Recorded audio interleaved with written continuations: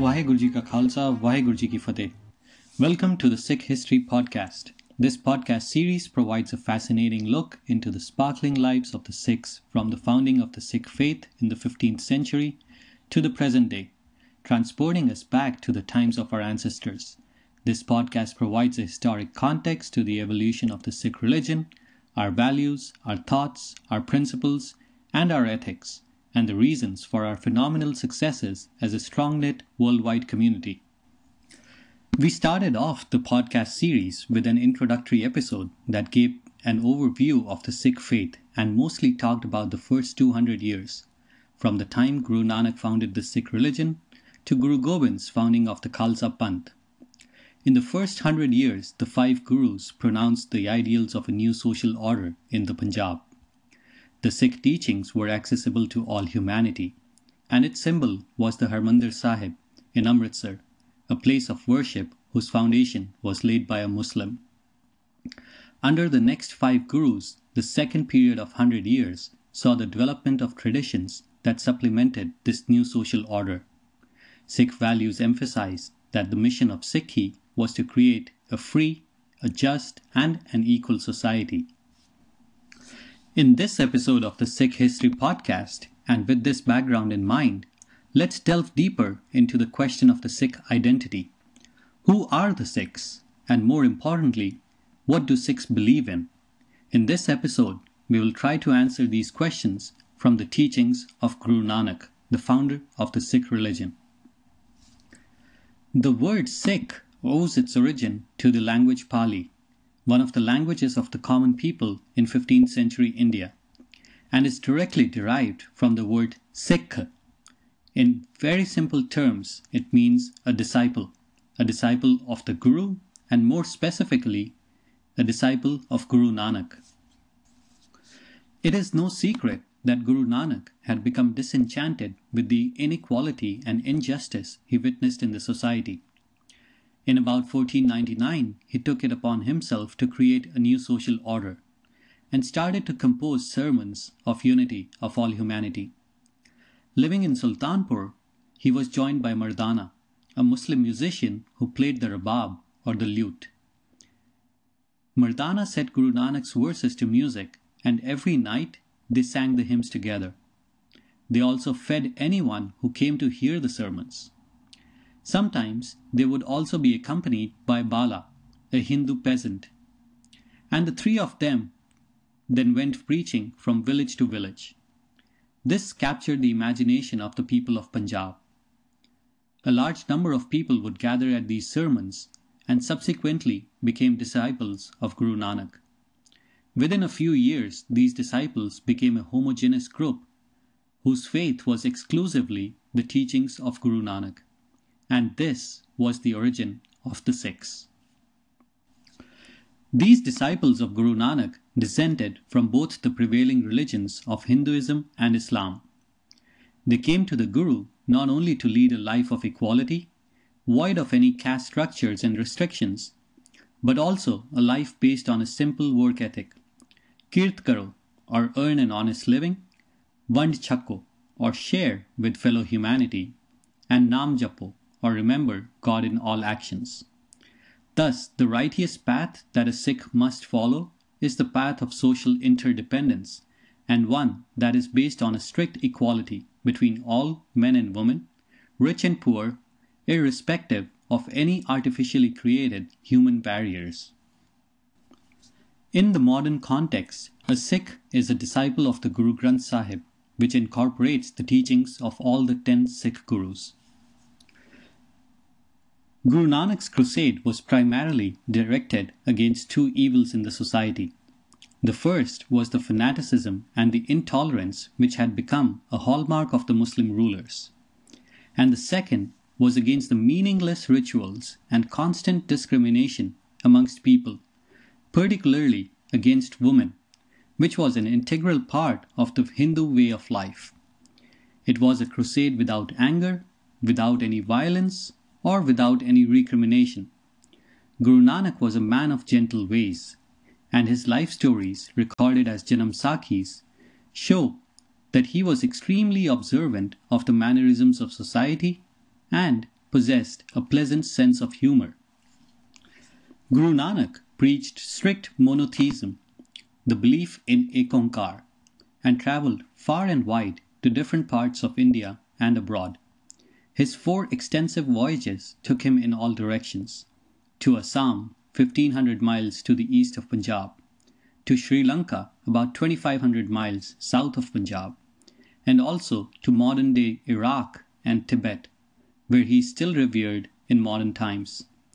Everywhere he went, he preached his message of communal harmony and universal brotherhood, and gained more followers.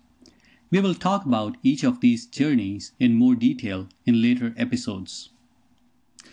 Guru Nanak left a following of disciples or Sikhs, and his 9 successors molded the small following into a community with its own language, literature, culture, religious beliefs, institutions, traditions, and conventions.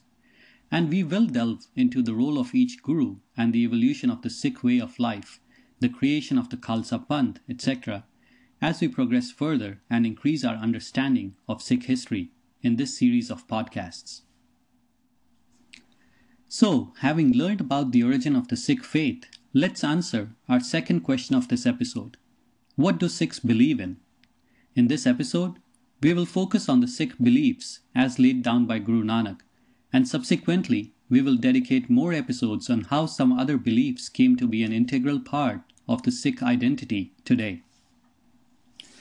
The first concept laid out by Guru Nanak is of one God, and God in the Sikh lexicon is defined as someone or something that is beyond time and beyond the circle of life, of birth, of death, or of reincarnation. God is immortal, omnipresent, omniscient.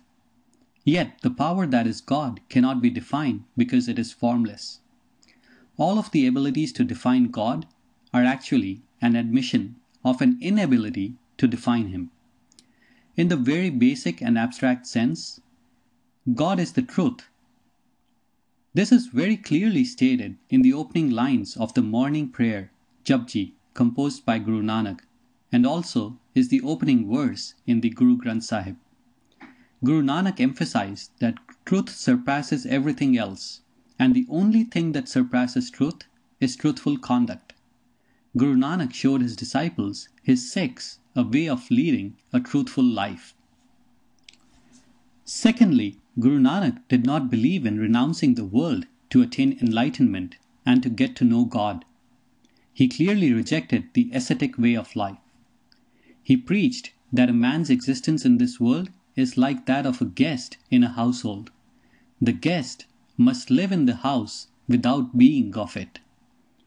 One need not renounce the world, yet one may not be attached to it either.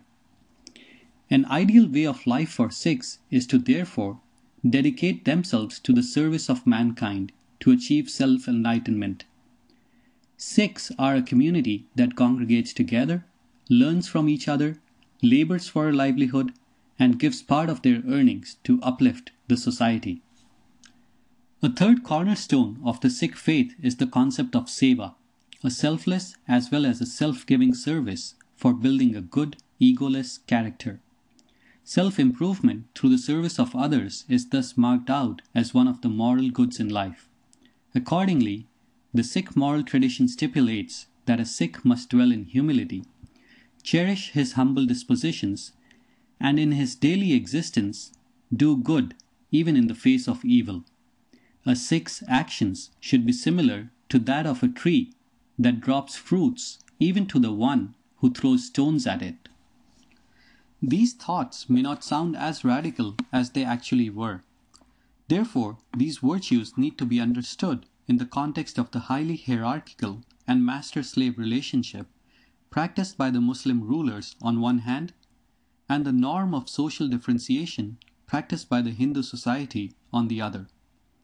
Both of these oppressive structures deprived citizens of the basic human rights of freedom and equality. Guru Nanak rejected this malaise in society and built the Sikh moral superstructure on the foundation of equality. He said, "If a powerful person were to attack another powerful person, there would be no ground for grievance or anger.